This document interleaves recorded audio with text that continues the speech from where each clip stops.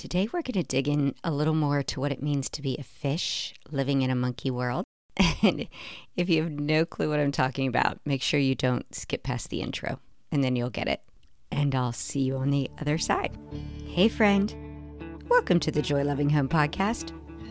I'm Joy, wife, mom of 4, an unorganized professional organizer.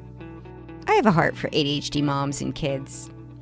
After spending years learning and organizing for other people, I realized there's a real need to turn the concept of being well-planned and organized upside down. It shouldn't be created exclusively by type A naturally organized people as a way to fix you or your home. Organizing, planning, and productivity should fit the way our brains think. Albert Einstein said, everybody's a genius, but if you judge a fish by its ability to climb a tree, it will live its whole life believing that it's stupid. Well, fish, let's quit trying to climb trees while being given tips by well-intentioned monkeys who cannot understand how our brains think.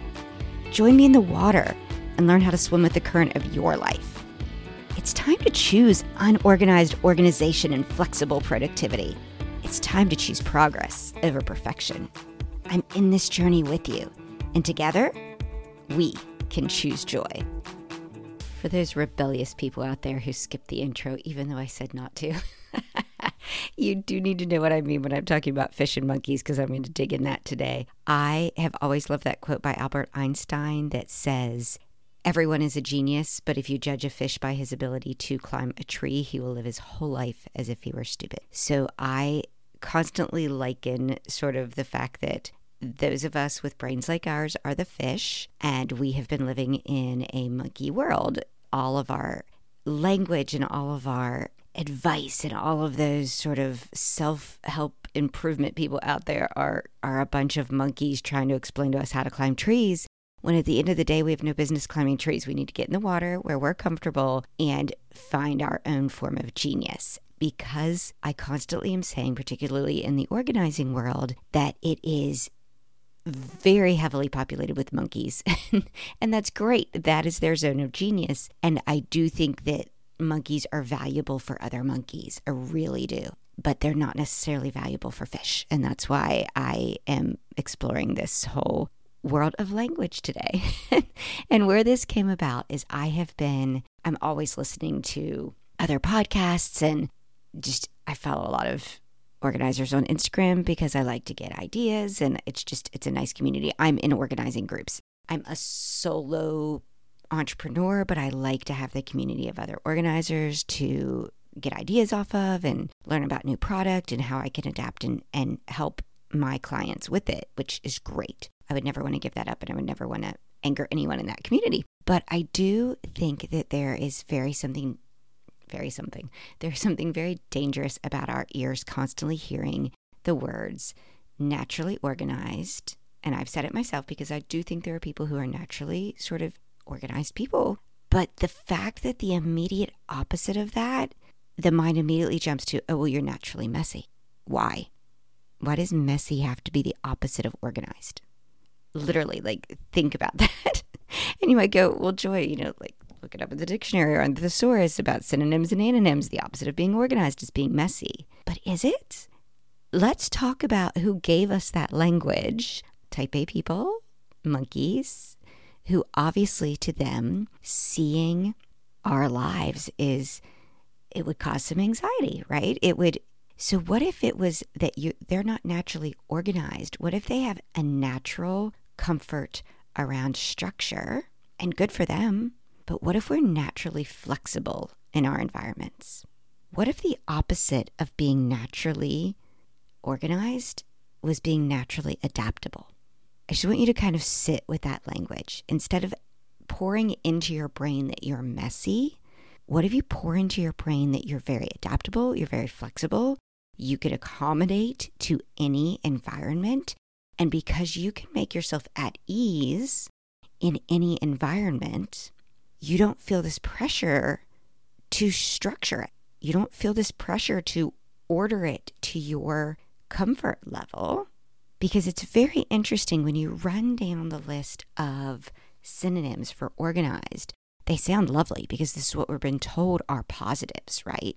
To be organized is structured and systematic, detailed, thorough, routine, diligent. Then if you keep digging, you start running into words like methodical, rigid, serious, exacting, painstaking. There is a point at which you can take any word and go, oh, I don't know if I want to live in a uber structured, almost military style environment where nobody has any flexibility to adjust how things go. And that's why I wanted to have a very serious conversation about being really careful about language. Back in episode 54, I introduced you to the idea of ad hoc cleaning versus some weekly structured cleaning routine. It doesn't make it wrong because we're not familiar with it. It might actually be exactly what you've been looking for. And if you're not sure what I'm talking about, feel free to go back to episode 54 and listen to just thinking about there doesn't have to be option A or option B. Do I do a weekly cleaning routine or do I do a daily cleaning routine? What if there's an option C? What if there are endless options that you accommodate just to the way you like to live? And instead of beating your head against a wall and trying to change who you are, you say, wait, I can actually do things my way and it's not wrong?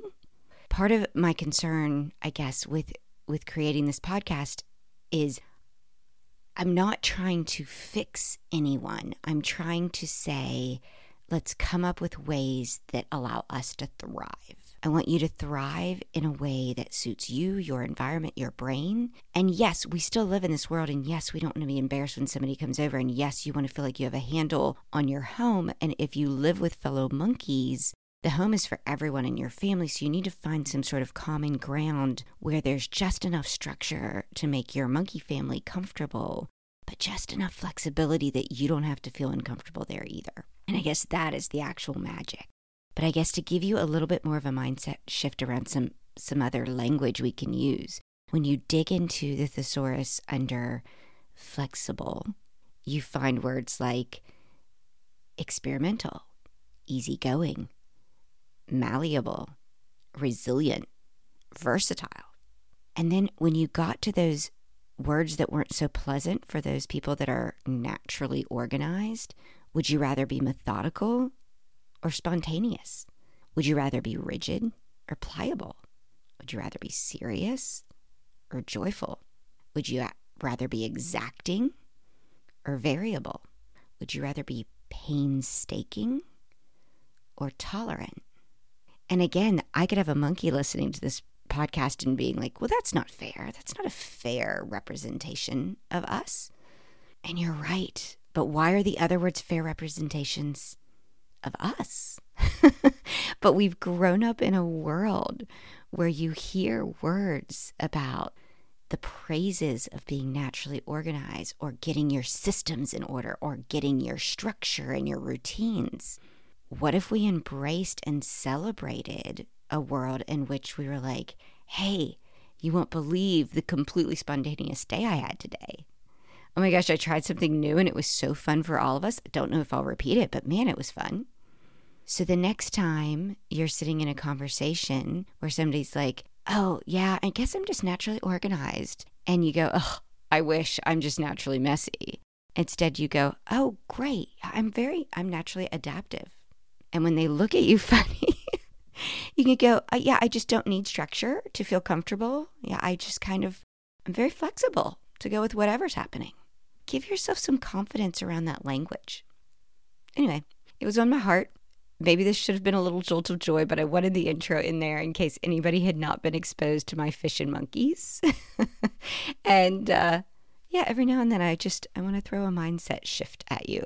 If these words speak to you, keep trying to repeat them to yourself and have them ready when you feel like you're a failure at not getting your house together. Just simply say, I'm very adaptable, but I'm going to create enough of an environment that everybody can feel comfortable. Even my really structured and flexible friends.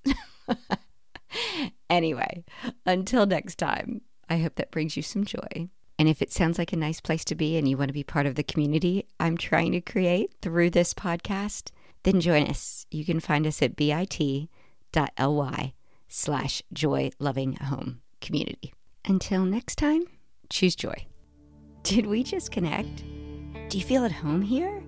Oh gosh, then please do me a favor. I'd love to have you here for the next episode.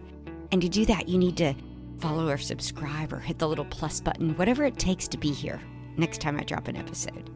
And while you're at it, if you could scroll down and find where people rate and review the podcast, and if you would add your thoughts, it would mean the world to me. First of all, it would help other moms like us find me, and they wouldn't have to feel so alone. But I actually just like hearing from you. It means a lot to know your thoughts, and so that I can keep doing a good job and having episodes that mean something to you. So connect with me. DM me on Instagram. I'm at Joy Loving Home. Or you can email me, joy@joylovinghome.com. Or join my community. It's bit.ly/joylovinghomecommunity. I can't wait to hear from you. And remember, keep choosing joy.